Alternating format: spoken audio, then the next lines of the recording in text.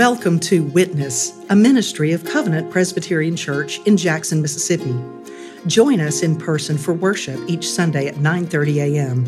For more information about Covenant, including discipleship and mission opportunities, visit us at www.covenantpresjackson.org. We live in such an unsettled time, an uncertain time, a time of COVID variants, restrictions, lockdowns, mandates, inflation, supply chain disruptions, labor shortages, increasing urban crime, political divisions, social divisions, China, Russia. Fear is in the air, lurking around the corner, ready to spring. Anger and frustration bubbles and simmers under the surface. And Christmas comes again. In the midst of it all, in the midst of the fear, the anxiety, the frustration, the uncertainty, Christmas comes again. And we need it. We need to be reminded. We need to be retold. We need to rehear the good tidings it brings. The world needs the good tidings it brings. Good news. A gift. For Christmas is a gift. In fact, it is the gift, a simple gift. A simple story, a 2,000-year-old story. A man and a woman, Joseph and Mary, traveling because of a government mandate, traveling to Bethlehem, where they could find no place to stay except a stable. And there, among the sound and smell of animals and feed and earth, a baby was born. And his name was Jesus. That's it. That's the story. That's the glad tidings. That's the good news of great joy. Well, if it is good news, if it is glad tidings, what does a baby born on the other side of the world 2,000 years ago have to do with COVID and inflation and crime and supply chains and division and fear? And what about you? What does a baby born on the other side of the world 2,000 years ago have to do with your life, your hopes, your fears, your anxieties, your regrets, your misgivings, your failures? What does Christmas have to do with your struggles with finances or depression or anger or guilt or lust, struggles with your health? What does it have to do with the relationships in your life? Those that are healthy and unhealthy, solid and fragile. What does it have to do with your future, 2022? What does it have to do with tomorrow or the next hour or the next minute or the next breath you take?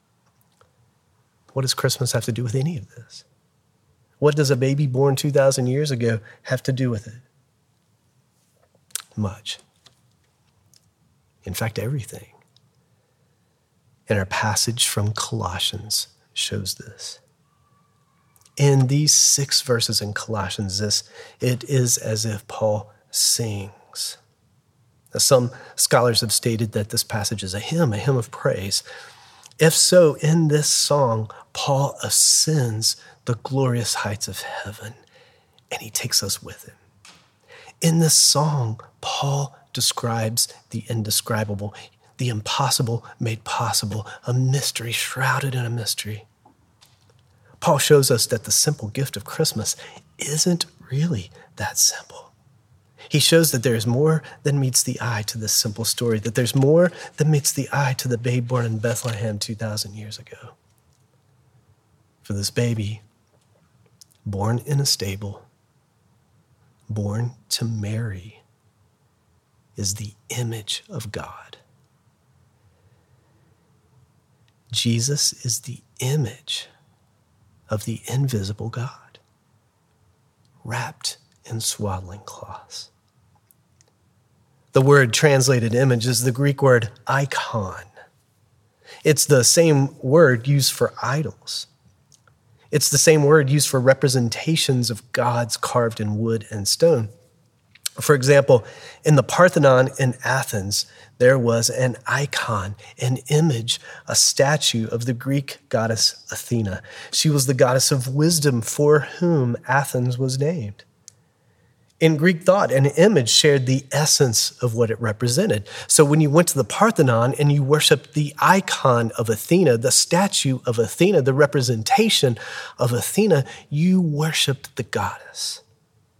The icon shared in the essence, the being of the goddess.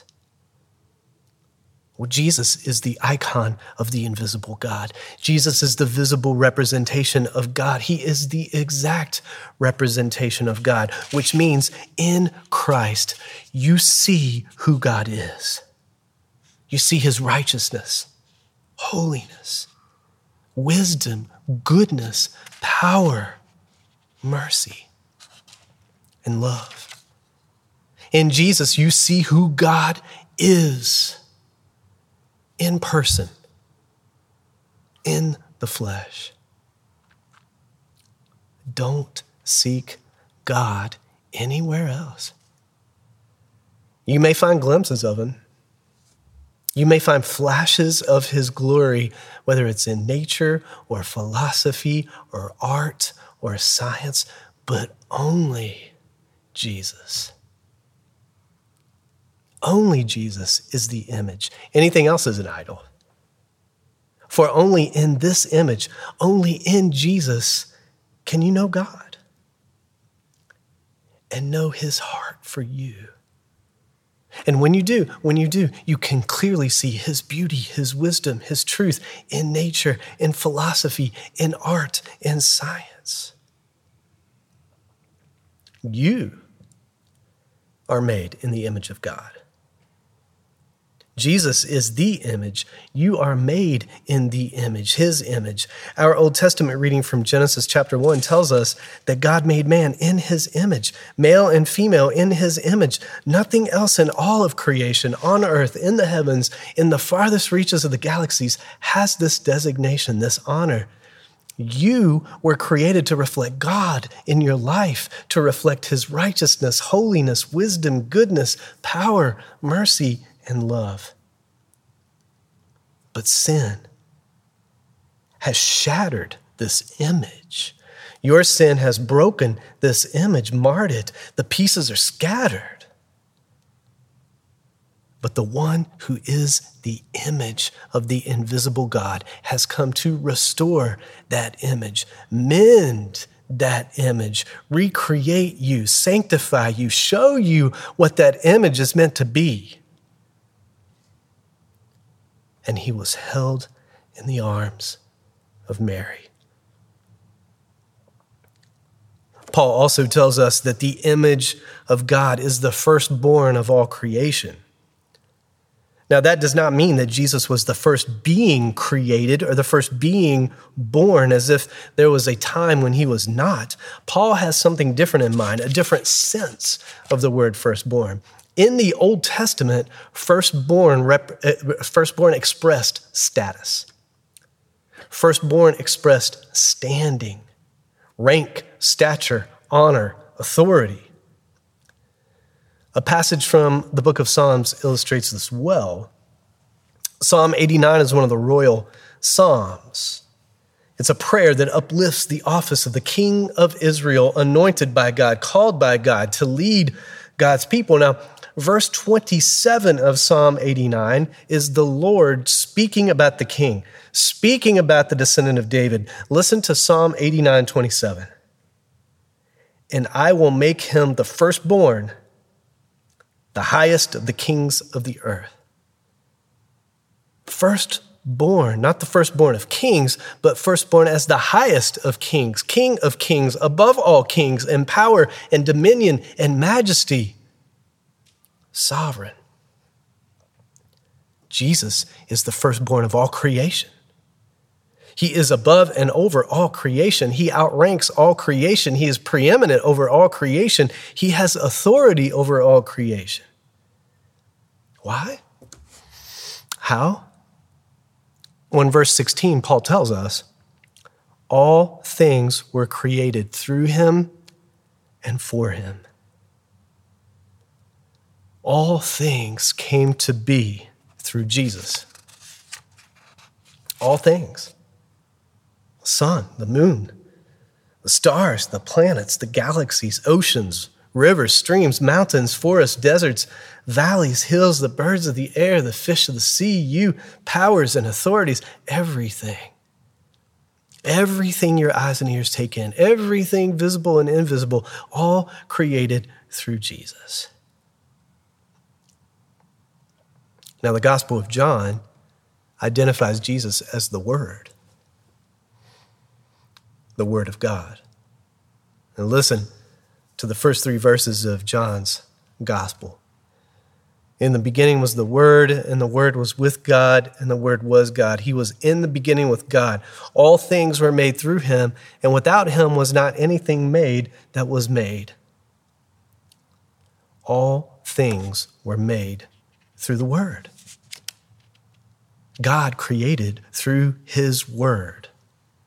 God spoke creation into being. He said, let there be light, and it was. He said, let the earth sprout vegetation, and it did. God spoke words, and creation came to be. God created through his Word.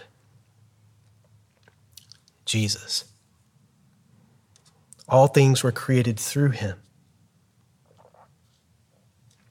and for him. Creation is for Jesus. He is the beginning. He is the end. He is the goal. He is the firstborn. And his newborn cries were heard in the night in Bethlehem. But his role in creation did not simply cease after the 6th day. Paul writes this in verse 17, in him all things hold together. Consider this, Jesus holds all things together, which means the universe is not self-sufficient. Life on this planet is not self-sufficient. You are not self-sufficient. Creation is dependent from the tiniest particle, an electron, to the tiniest particles that make up electrons, to the largest galaxy, all dependent. You are dependent on Jesus. He holds all things together. If it were not for Jesus, electrons would fly out of their orbits around nuclei. If it were not for Jesus, planets would fly out of their orbits around stars. Galaxies would collide. If it were not for Jesus, mountains would crumble, oceans would rise. If it were not for Jesus, there would not be enough oxygen for you to take your next breath.